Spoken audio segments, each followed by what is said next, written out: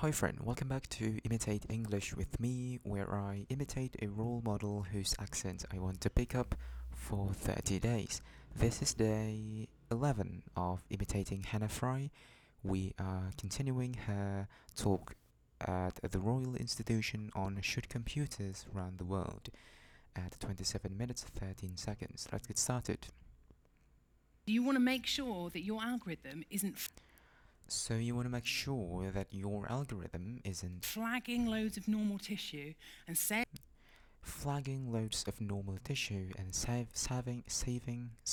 it's suspicious when it isn't. that it's suspicious when it isn't, okay? Okay, you want to make sure that it's really accurate You want to make sure that it's really accurate in all of its assessments. assessments. So, okay, simple then. So, okay, simple then. If you want to design an algorithm to diagnose breast If you want to design an algorithm to diagnose breast cancer, cancer, just whack up those two dials just whack up those two dials, and you're done. and you're done. Except unfortunately, it's just not really that simple. Except unfortunately, it's just not really that simple. Unfortunately, when it comes to designing these algorithms, Unfortunately, when it comes to designing these algorithms, these two dials tend to be locked together. So turning one up often means having having to turn the other one down. to turn the other one down. And that means you can kind of inadvertently And that means you can kind of inadvertently design something that's quite a crappy algorithm. design something that's quite a crappy algorithm. Because, for instance, there is something, a very simple Because, for instance, there is something, a very simple algorithm that matches this profile algorithm that matches this profile here. here. A very simple algorithm, A very simple algorithm. just a single line. It's just a single line. All it does is it just says everyone has cancer, All it does is just everyone has cancer. right? Gets 100% sensitivity, certainly. Gets 100% sensitivity, certainly, but not But not that much use in terms of actually diagnosing. not that much use in terms of actually diagnosing people. So what you have to do when you design these algorithms, So all you have to do when you design these algorithms, you have to just do the very best that you can. you have to just do the very best that you can. You have to play to the strengths of your You have to play to the strengths of your algorithm. And believe me when I tell you, these algorithms And believe me when I tell you, these algorithms have some absolutely almighty strength. So on the subject of sensitivity, So on the subject of sensitivity, let me just give you a flavour of the kind of things let me just give you a flavor of the kind of things that these algorithms can do now, using an example of these algorithms can do now, using an example of one of my favourite data sets. one of my favorite data sets. Everyone has a favourite data set, right? Everyone has a favorite data set, right? This data here, this is some data from something This data here, this is data from something called the Nun study. The Nun study. And this shows the cognitive ability of 678 nuns. And this shows that the cognitive ability of 678 nuns. So this was some data that was collected by the epidemiologist So this was some data that was collected by the epidemiologist David Snowden. And at the beginning of the study, these nuns were aged between 75 years old and 103 years old. These nuns were aged between 75 years old and 103 years old. And David Snowden managed to persuade these women that every year of their life, they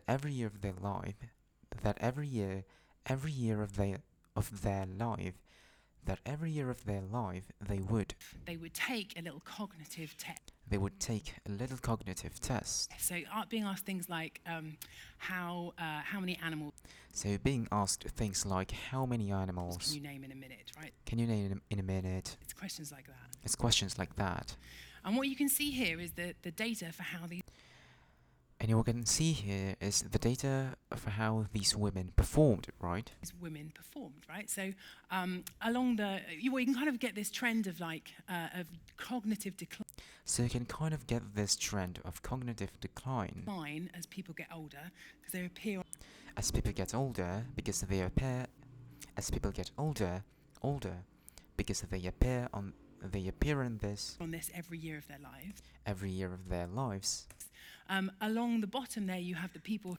Along the bottom there, you have the people who ended up getting dementia. And along the top there, especially the top. And along the top right hand, and along the top there, sort of right hand corner. Sort of the right hand corner. That's where you've got people who remained absolutely sharp. Where you've got people who remained absolutely sharp. Well into their older years. Well into their older years. Now, the reason why this is one of my favorite data sets. The reason why this is one of my favorite data sets is because not only did David Snowden manage to persuade because not only did David Snowden manage to persuade these women to take these tests every year. He also managed to persuade them to donate. Their brains to the project after their death. To donate their brains to the project after their deaths. After their deaths. Now, if you're a little bit squeamish, squirmish, I suggest you look away because I'm going to. I suggest you look away because I suggest their deaths. Now, if you're a little bit squeamish, I suggest you look away because I'm going to show you some human brains in a second. But these are the women. These are the women. Incredibly generous women. The school sisters. These are incredibly generous women. The school sisters. The Notre Dame from Kentucky. The Notre Dame from Kentucky. And in a moment you're going to see the room. Where all of their brains are kept, right? This wall of brains. This wall of brains. Essentially, the scientists use. Now, the reason why you want to do this. Is so that you can look to see whether the people who had. Had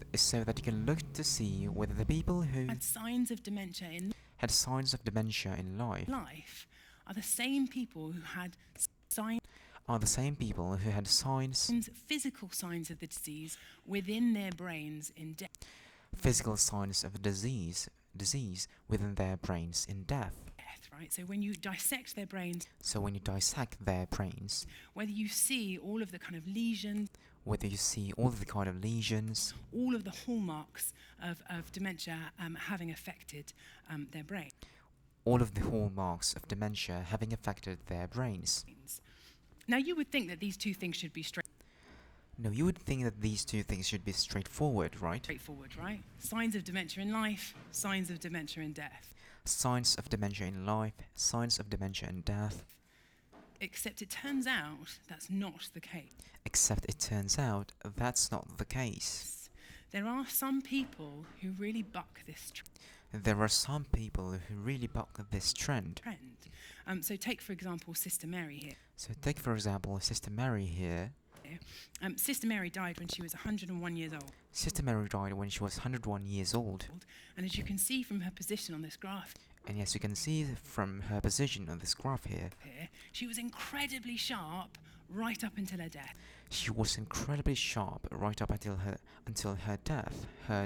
Doing crosswords, all of this different kind of thing. Doing crosswords, all of this kind of thing. And yet, when her brain was dissected after her death.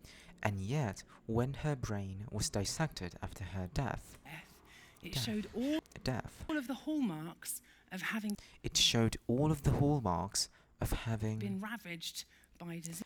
been ravaged by disease. In fact, inside her brain, there was barely any difference.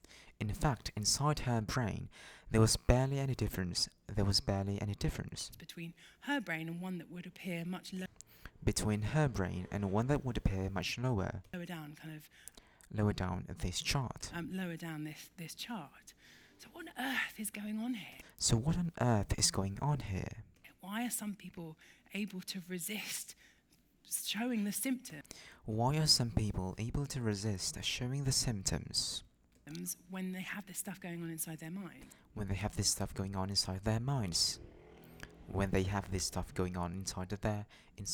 minds. Alright, that's 10 minutes. We are cutting it here at 31 minutes 28 seconds. Thank you for joining and see you tomorrow.